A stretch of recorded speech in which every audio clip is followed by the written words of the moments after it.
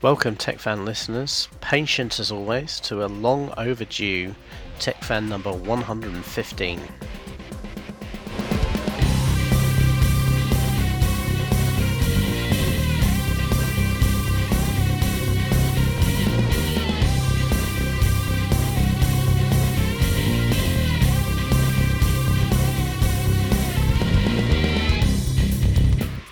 So what's been going on? Well, Tim's been really busy setting up a new store in Kalamazoo. I did say to him actually, Kalamazoo is probably one of the most awesome place names I've ever heard of. But that's from me coming from England, where our names are probably a little bit more boring. But that's what he's working on. He's had a lot of meetings. The meetings have often fallen on the day we would normally record the show. So we missed 1 week, and then the next week he said he wasn't going to be able to make it either, and I suggested I might do something solo, and he said no, it's my turn to do that. But then real life intervened and he wasn't able to record anything. So we weren't able to record last weekend either, and I said I would do something solo, but it was actually my birthday that weekend, and also my daughter's birthday is today, so we had a party for her that weekend. So it's only now the Wednesday after that weekend that I've had time to sit down and record something either. Since I've returned to work after my injury, things have been pretty crazy, as you might imagine, and I'm trying to manage that too, and manage my health, and also stay on top of the stuff I need to do without killing myself. So anyway, here I am recording on a Wednesday. I'll try and get this show up tonight, and I don't know whether Tim and I will then do something on Friday, so we might make up for our non-existent recording for the last couple of weeks by doing two things quite close together, or alternatively we might not make it again this weekend, in which case I'll step into the breach and do something. We'll see how it goes. But one of the advantages of not being on for a week or two is that there's plenty of stuff to talk about. I don't want to talk too much about news. There's been an awful lot of news the last couple of weeks, and we've talked on previous shows about stuff that's been going on in the industry, and there's kind of a common theme in all of that, it's Tim and I complaining that some of the stuff the industry's doing is not to our liking. That needs saying sometimes, but we've said it enough recently, so I'm going to try and avoid doing too much of that. But unfortunately I do need to say one brief thing on that kind of vein, and that's a bit of a response to what happened last week. Last week was the situation we had in Boston, where obviously everybody knows there was some explosions at the marathon, at the end of the marathon, and then there was a whole kind of insane circus around solving that crime, identifying the people responsible, and then capturing them. And it's been, like something out of a Hollywood movie, and it'd be kind of amusing if it wasn't so tragic and terrible and real. But kind of what disappointed me was the way certain aspects of the industry that I like, the tech industry, responded to those tragedies, to those incidents. One that's getting a lot of play at the moment is the amateur detectives on Reddit and other places trying to solve the crime.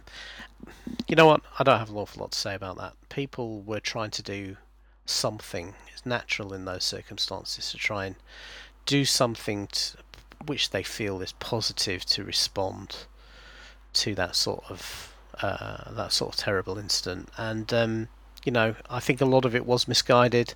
Obviously, if you get 50 to 100 people who perhaps maybe think that they're better at doing something than they actually are, and you put them in an internet forum and start them debating theories around, then you're going to get some mistakes. And unfortunately, a few people were identified by this group as suspects on the basis that they looked a bit funny, or they were seen in a photo looking the wrong way, or seen in a photo with a backpack which might have had a funny shape in it. And it just goes to show you can't judge a book by its cover. You can't judge a suspect by one photo, and you definitely can't do that if you've had no training and no experience. So, but I hope that the people in those sorts of areas will learn from the incidents and that. And fortunately, while some people have been harassed as a result of those activities, there's been no long-term consequences or negative things on those people, I think, hopefully. and hopefully people will learn from that. No, but what bothered me was other situations where it doesn't look like the people concerned are learning from it at all, and this was tech sites like The Verge, Wired, a couple of others as well, who basically on the day of the bombing started reporting on it directly, like they were CNN or something. Not that I particularly want to call out CNN. I don't think their reporting was particularly good either, but they are a news organisation at least. It is their beat. It is what they are supposedly trained and paid to do. Whereas there was nothing in the initial reporting of the Boston bombings that sits within the beat of people like The Verge or Wired. And to basically do it just as effectively, I mean, they were live blogging it like it was a Steve Jobs keynote. Here's a news release. Here's something a policeman said. Here's a Twitter response from some person associated with the thing. Here's a Twitter response from somebody else. Here's a picture somebody posted. I saw some horrific images that I think news organisations with perhaps some semblance of editorial control wouldn't have run. It was a terrible incident. Everybody could see that people were killed or seriously injured. We don't need to see pictures of guys being stretched away with their blown off legs hanging out from the stretcher. We don't need to see that. We kind of know how horrific that is without being shown that sort of image. And yet I saw that sort of image published on I think it was The Atlantic who posted all of those completely unfiltered. And again, these tech sites were basically just doing a rolling live log, completely failing to. There's no angle on it. When I worked for a newspaper briefly, one of the first things they taught me is when you write a story, you have to decide what your organisation's angle is like. What are you trying to say? What are you trying to inform your readers by running the story? And this is something that a lot of sites don't bother doing now. They just basically publish it just like it was a press release or anything else, and it's all about getting there first and getting the eyeballs on the page. There's a lot of talk about that, about how it's cash generating and everything. I think a lot of it was people associated with those sorts of sites who, again, had that motivation to feel like they must do something, and what they do is right, so they must write about it. But the problem is, without any proper editorial filter, then they get to publish it on those sites, and it gets exposed to their readership without adding any value. And as the editors of sites like The Verge seem to be editors in name only, in that it's just a title, it's not actually a job. They just basically have that on their letterhead as I'm the guy who founds the site, so I call myself the editor, but don't actually take a direct notice of what their staff are writing or publishing, and then defend it to the hilt when people criticise. Because of course the problem with that approach is that if you're a tech site and then all of a sudden you start doing hard news for a day or something, particularly with a tragedy or something like that, then it looks exploitative. It looks like you are exploiting that situation to drive traffic to your site. Whether that's the actual meaning or not, as I said, I suspect that probably wasn't. I don't think it's as cold and clinical as that. I don't think anybody sits down there playing, wow, what should we run today to drive traffic to our site? I think it's a bit more nuanced than that. But I suspect what this was that they had one or two writers who said, I want to write about this, and I'm going to post it on our site. And they went, okay, fine, whatever. And then they defend it afterwards. And it just sits like a kind of incongruous cold sore in the middle of the rest of their coverage. And, no tech angle on it, no angle related to what their normal stuff is about. And, of course, then afterwards they scramble to go around saying, oh, we're not... The Verge said this. They said, oh, we're not a tech site. We're an everything site. But, facts don't back that up because they don't cover everything else. They don't cover politics, they don't cover sport, they don't cover other disasters or news events or terrorist events or anything like that. They basically just covered this one because they kind of felt like they should. And the problem for me again is that not only are you doing that to your readers, but you're not adding any value to that story. And in fact, in many cases, because again, going back to that Reddit effect, because the writers are untrained and don't have the right sources and the right connections, they're basically just reposting everything they come across on the internet about the story. So they publish a whole load of stuff that's wrong, or there's rumour, or there's an innuendo, or it doesn't have the right context, and consequently muddies the real truth behind the story, such as it is, rather than adding value and actually informing their readers. And let's face it, at the end of the day, whether you're doing this podcasting or whether you're blogging or whether you're writing for a news site, whatever, surely at the end of the day what you're aiming to do is to be providing some sort of service of information to your readers. And I don't see the value in just aggregating a whole load of Twitter noise and press release noise and stuff you've seen off CNN into a single page on the web. Because people want to see that sort of aggregation. There are much better ways of doing that yourself.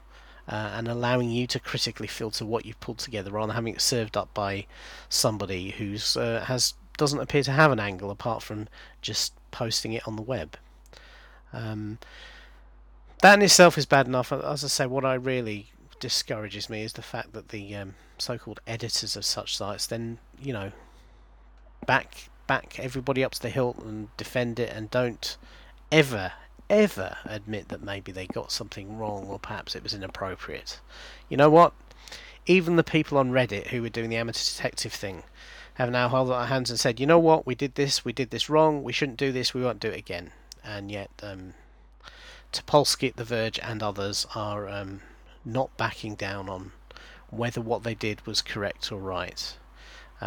Certainly my response, I was Tim and I have talked about The Verge before, and it's normally a pretty good tech site, but I'm not reading it anymore. I've unsubscribed from the feeds, I'm unsubscribed from Twitter, and I will objectively go out of my way not to follow a link to their story if it's posted somewhere else, because I'm not interested in what they do anymore. And that's pretty much my view. I don't know whether people agree or disagree. Perhaps I'm overreacting. But I think this is indicative of a general debasing of what journalism, what information dissemination is. What we can do now is so powerful and so spread so far and has so many effects that you can't see because you don't know how people respond to what you're doing. That in my mind I think it needs just a little, well, probably more than just a little caution and responsibility and awareness, rather than thinking you're in the Wild West and you can do whatever you want. There are places on the internet where you can do that. Your personal website is where you can do that, but I think if you're serving as a news source to a large group of people, you have a slightly bigger responsibility than just doing whatever the hell you want. Just my view, but that's what it is. Anyway, I'm not going to spend any more time moaning or complaining about that anymore because I think I've said everything I can say. So I'm going to slot in an ad for another podcast on our network, and I'll come back to you in a moment. On the MyMac.com podcast. And how could they contact you, Gaz?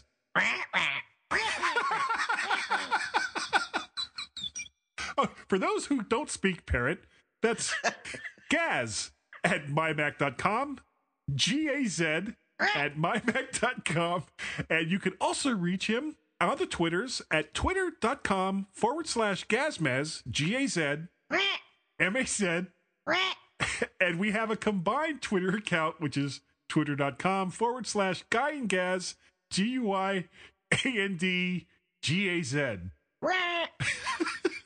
And if you wanted to let Fearless Leader know that you don't speak parrot, you can let him know that by sending an email to feedback@mymac.com, no Z. You're listening to the G-Men. Okay, and here I am again. So, listeners to the show will know that I had a car accident and rolled the car and wrote it off. This last couple of weeks, we have finally replaced that vehicle. We are now a two-car family again, which is good because it was getting a bit constraining only having one. When you got two kids and you're doing a lot of running around, even though I wasn't working at the time, it was difficult to manage one car, so it's good to have two. But I wanted to spend a little bit of time talking about kind of what I've seen going shopping for a new car in 2013 and seeing what's available for the same sort of money you used to get, regular cars for a few years ago. Was quite interesting to me. So the vehicle we ended up choosing was a Volvo V40, which is kind of a I don't know if it's on sale in the US market yet, but here in the UK it's a premium hatchback, so it's kind of like a little bit larger than say a Honda Civic or something like that. 5 doors, hatch at the back. So it's, I suppose, it's what the US would call a mid-size compact. I mean, by English standards, it's kind of a small family car. But Volvo in the UK certainly is viewed as a premium brand, kind of alongside BMW, Audi, that sort of thing. And we didn't buy it because it was premium. We bought it because it was safe, and they are known to be the safest cars on the market. And obviously, having gone through a fairly horrendous car accident, my wife and I both felt like we wanted something that had a reputation for great safety. So that's what we went for, and we went for literally the cheapest model you can buy in the range. So that's a diesel engine, and the base specification, no options at all apart from metallic paint. So it's literally straight out of the catalogue and factory, straight to us. And this is kind of what got me thinking, really, because it's packed full of stuff that just a few years ago I think you would have paid substantial options premiums for on the higher end cars. So, it has stuff that you kind of would expect nowadays. It has air conditioning, obviously. Has, power locks, power windows, power steering, all the stuff that, when I was growing up was kind of the premium features. But some of the technical features on it now really are quite impressive, especially as a standard no extra specification. So it has Bluetooth system on it, but the Bluetooth system is really, fully comprehensive. It can stream audio from your phone, so it can stream music and podcasts and that sort of thing from any phone. It also takes your phone calls. That's all integrated. There's a full phone system built into the car with voice control, which is pretty cool, and again is a slightly upper end feature. And one thing I've noticed on this one is that the quality of the audio through Bluetooth seems to be better than other systems I've used in the past. I had similar sort of thing on my old Toyota Prius, but here on the Volvo it does seem to be a lot clearer, which is pretty good.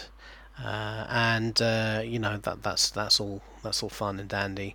The audio system as well does a lot of other cool things. Again, which used to be premium features. There is a USB port as well as an audio 3.5mm port in the kind of armrest between the two front seats.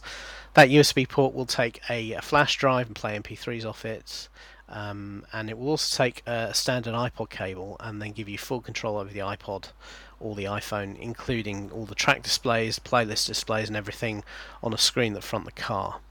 So that's pretty good because again that's something that you often have to pay extra for on other vehicles.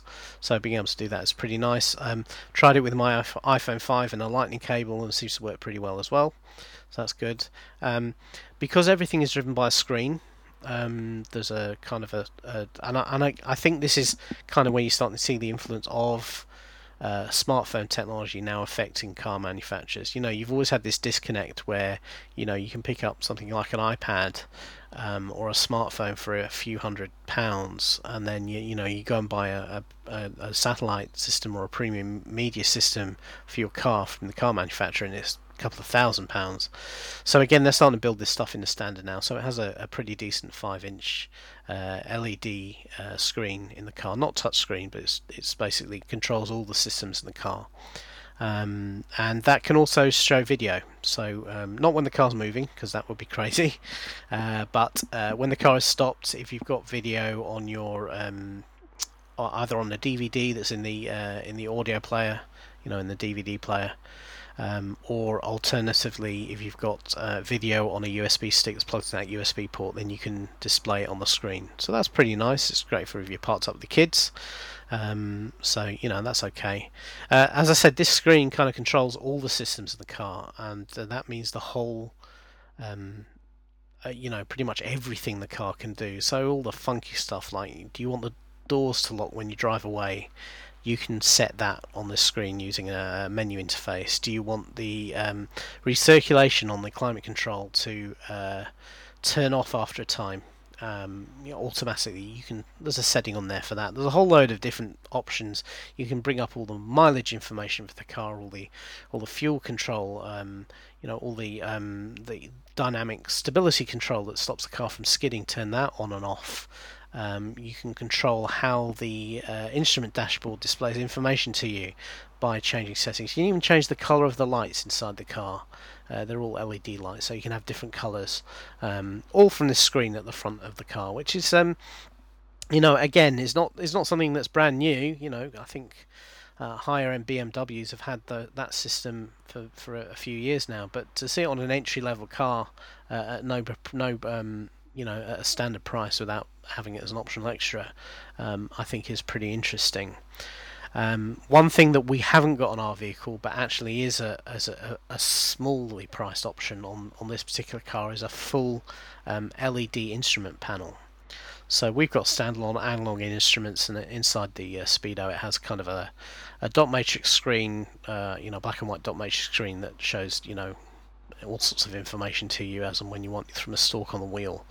But the most of the Volvos we test drove had this TFT instrument pack, which basically means the entire instrument binnacle in front of you is just a kind of a big screen, and that allows them to show whatever they want. So the speedo can be moved. You can have different colours for whatever driving mode the car's in. You put it in sports mode, it goes red. If you put it in eco mode, it goes green.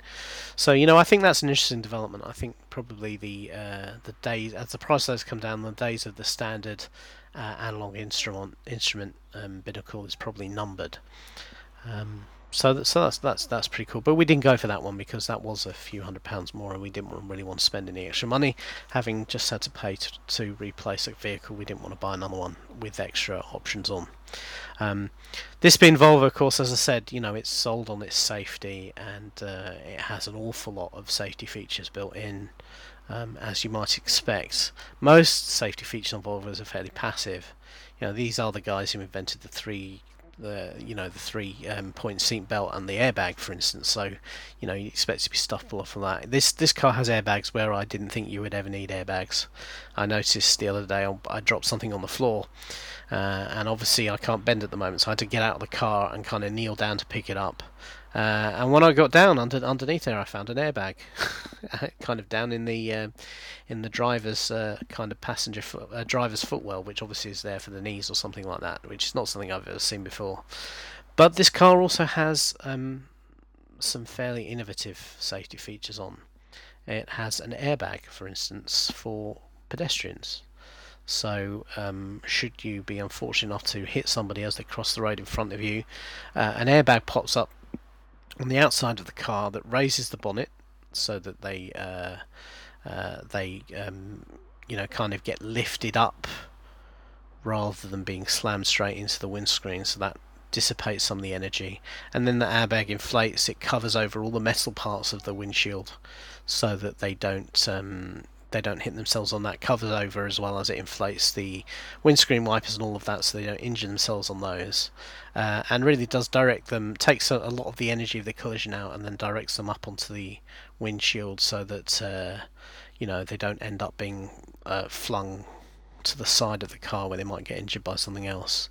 Now that's not something that's obviously going to help you inside the car, but it's nice to think that Volvo are thinking about the implications of driving a car if you end up unfortunately hit somebody else, and again, that's a standard feature. It's not something you pay extra for. Something else as standard is something they called City Safe. Now this is really quite techy and quite cool. So up in the windshield there is, at the top there is a laser scanner that's running all the time.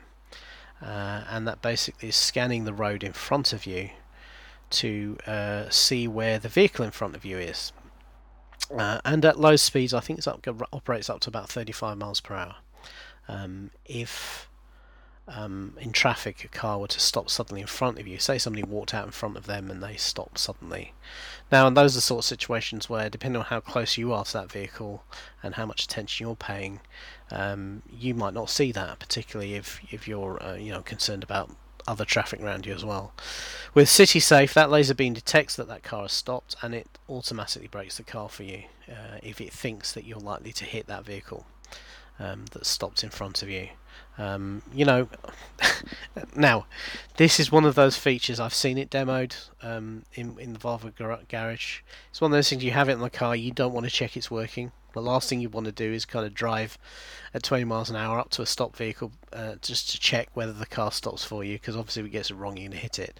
But reassuring, really, and I think, again, this probably points the way to how the car industry is going now, is that, we've seen all this additional technology coming from projects like the Google self-driving car and things like that, where these sensors now allow the vehicles to really see what's going on around them and react accordingly. And so this is something we have built in the car as standard, and it's pretty reassuring, really, to know that we have that, because obviously low speed collisions, while they can't be they're not obviously as severe as the collision we suffered. We were on a freeway at the time we had it. They still can be dangerous. They can still hurt people, and definitely something you'd want to avoid. So to have that sort of technology built in the car as standard is pretty nice. Now, of course, in the days of recession and inflation and high fuel price and everything, the economy of cars is very important to everyone. This is one of the other things that attracted us to this vehicle. Is not only is it very safe, but it's very, very economical. As I said before, it's got a diesel engine in it. Now, I know that, I certainly know from my experience growing up, spending time in the States growing up, that diesel passenger cars weren't ever really a big thing there. And as far as I'm aware, they're still not, though they are more than they were. But in Europe, they're very big. Really, really, quite an awful lot of vehicles have diesel engines in. Diesel has, some real benefits and has some real drawbacks as well. It's much more economical than petrol, so you can normally get a good 40% more mileage out of a gallon of diesel than you can get with a gallon of petrol. But over here it's slightly more expensive. Well, it was a lot more expensive. It's slightly come down recently, which negates some of those economy savings. And the engines themselves, diesel uses compression ignition rather than spark ignition.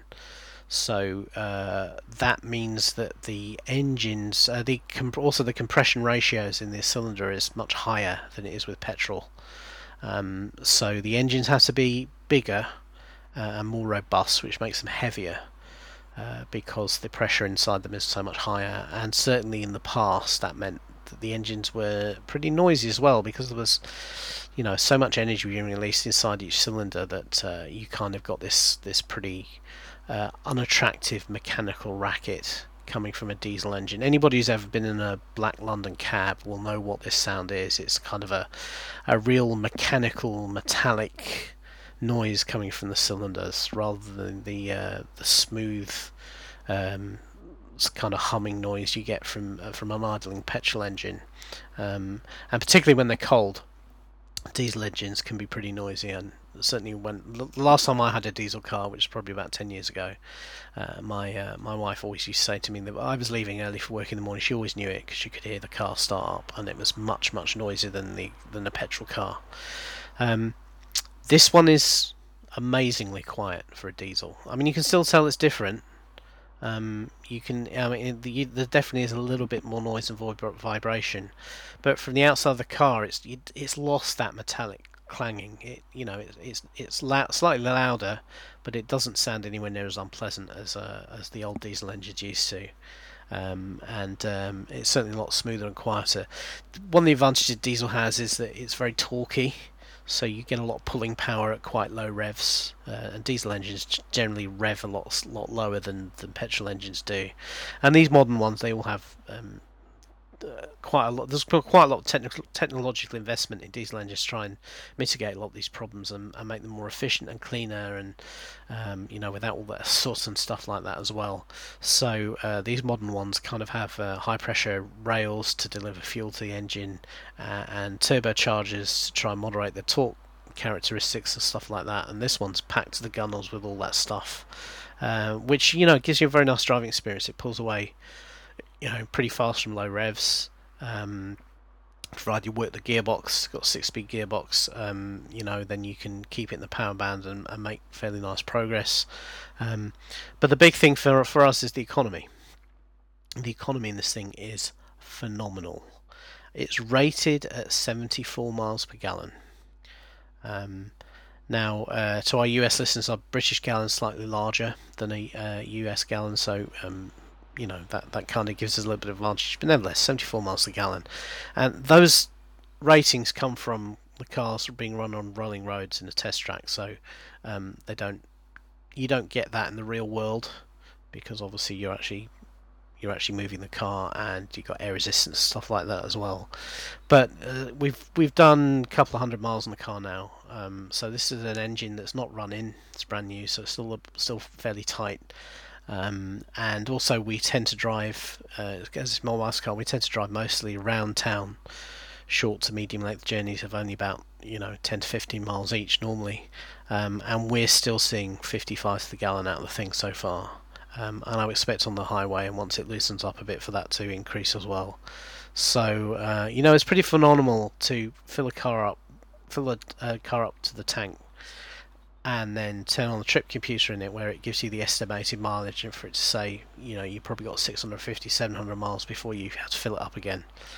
The car I run now, which is a 2.5 litre petrol Mazda 6, it's a great car, and it's fast, powerful, quiet, and everything. But I get 320 miles in the tank if I'm lucky. The tank in the Volvo is smaller, and we're getting double the range out of it.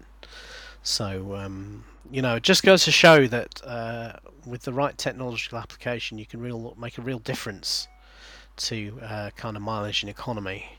It does slightly amuse me when I go to the States and I see American manufacturers talking about class leading economy for their cars, and they're talking about 35-40 miles per gallon. Which is something we would not view in the UK as particularly good. But I guess you have the advantage you have there is that fuel is a lot cheaper, so there's less pressure, less drivers to try and get those better economy rates out of the cars. But here, where we're paying the equivalent of, well, I think it's probably about $8-9 a gallon now for fuel, in the equivalent of what we pay here, it makes a big difference, and that's pretty good. And it you see these things, you see these developments. That cars of that sort of economy mileage in a big, this is a big car. This sits 5-6 people. You've seen that sort of mileage out of very small city cars and stuff in the past, but this is a much bigger car. To see that sort of performance just goes to show that when people talk about the threat to climate change and fossil fuels, meaning that perhaps one day we won't have cars, it's just not true, because when you have the right technological impetus or financial impetus, then the technology catches up, and manufacturers, when they're incentivized to actually develop better technology, can do amazing things, wonderful things. And I think we're a long way from having to give up the car because it's uneconomical or unaffordable to run.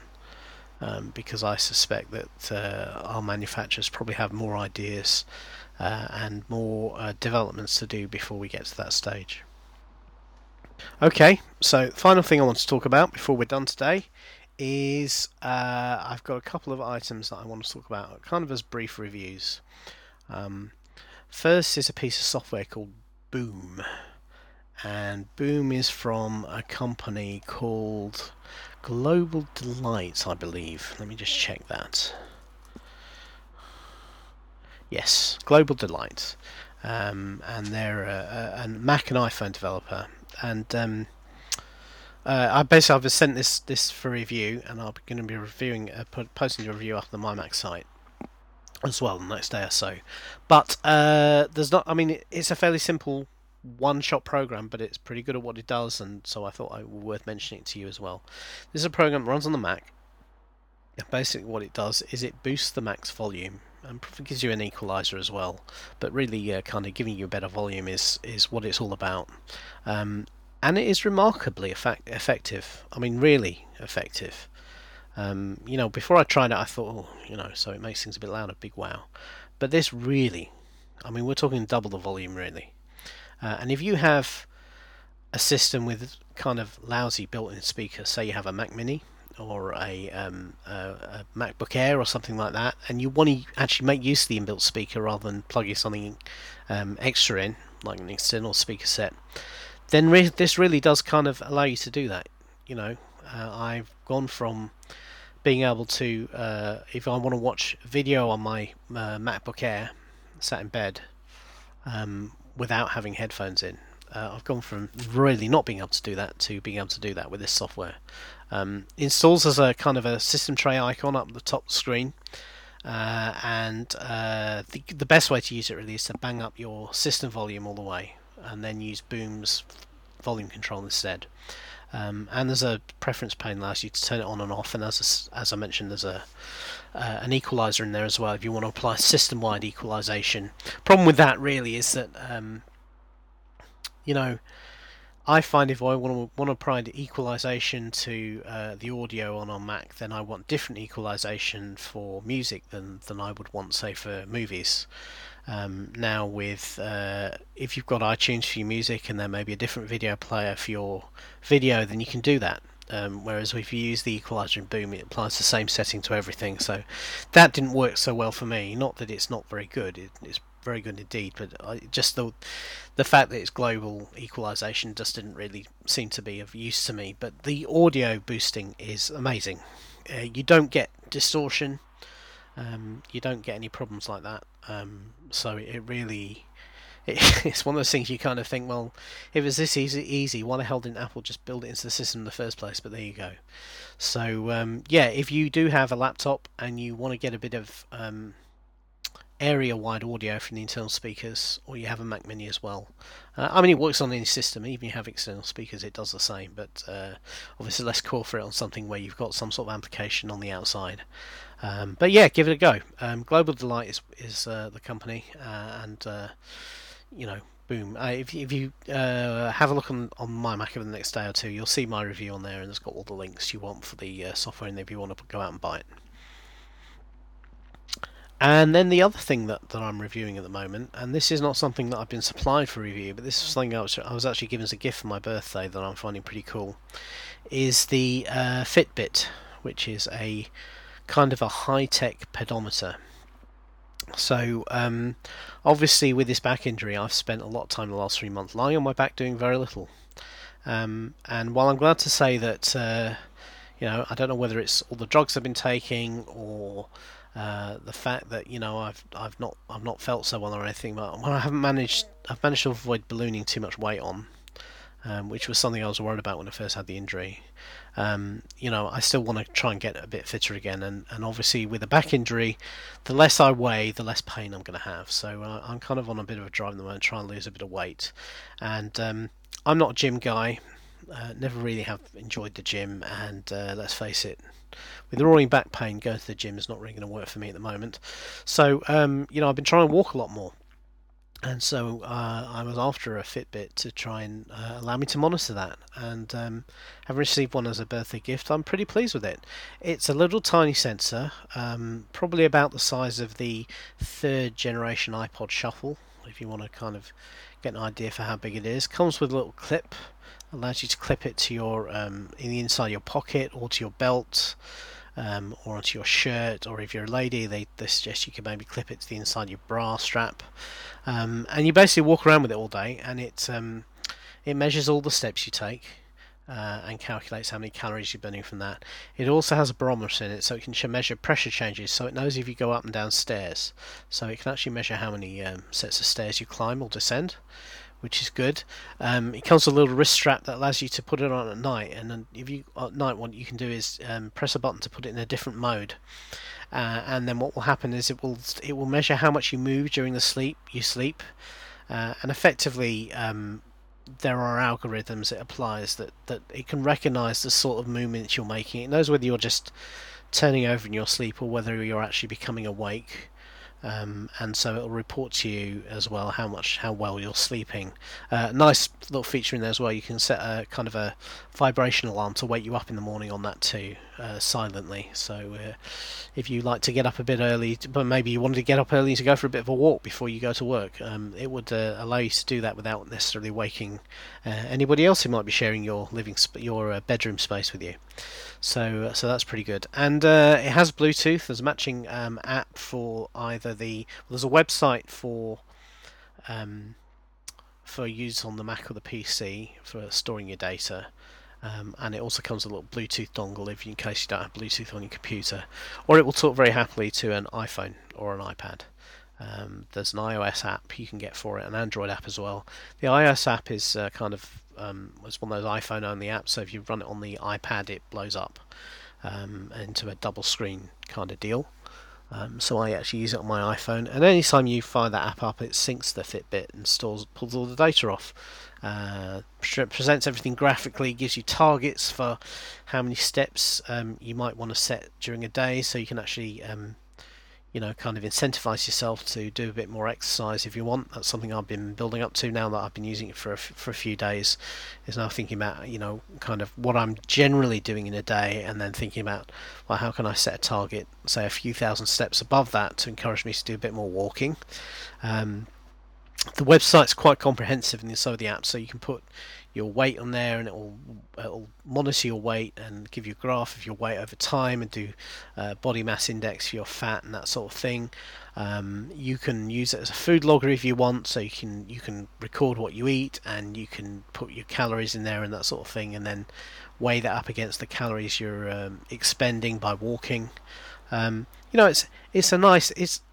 It's a good balance for me between kind of real fitness obsessed type stuff. You can get the watches with the heart monitors and the stuff like that for the people who are into like big cardio.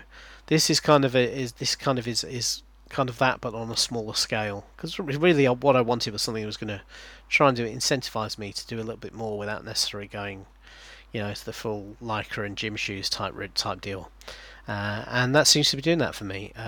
Battery life on the little device is excellent. It lasts for about 5-6 days before it needs recharging, and it recharges very quickly.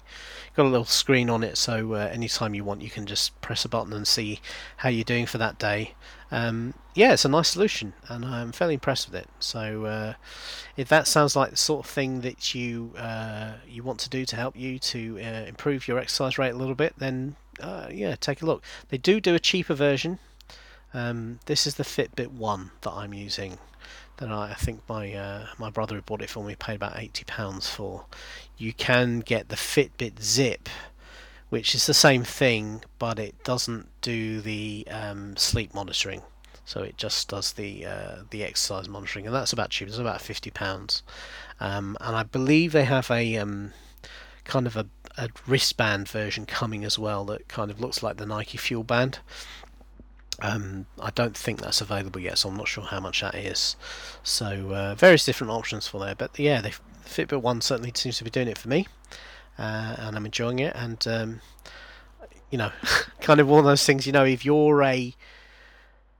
we're all on this show, we're all gadget geeks. So if you're looking for a gadget, type of gadget to ask for a gift or buy for yourself, that is something that you probably haven't tried or used before, then this kind of fits the bill. So something to buy for the gadget geek who already has all the other gadgets. Okay, well, I think that's going to do it for this show. I'm going to leave you now, and as I say, I'm not sure at this point whether you'll have another show from both Tim and I within a short order in the next few days, or whether in fact it will be something else. So we'll see. time is moving on, but we'll see how things are going. So any comments, as always, get back to us. You can email us at the TechFan website. Funnily enough, I seem to remember the last time we were on, Tim said, I must get some email addresses set up for the TechFan website, and he actually dropped a message to me afterwards saying that he'd gone to check and found out he'd actually done that about a year and a half ago. So David at techfanpodcast.com, I think, or Tim at techfanpodcast.com, or you can get us via the MyMac addresses, or you can find us on Twitter. Tim is at MyMac on Twitter, and I'm at David B. Cohen. So drop us a line or comment on the show notes of the site if you want, whatever you want to do it. The guys who normally get in touch know how to get in touch with us, the TechFan website's got all the details about techfanpodcast.com's got all the details about how to get hold of us if you want to interact. So hope to speak to you soon. Take care.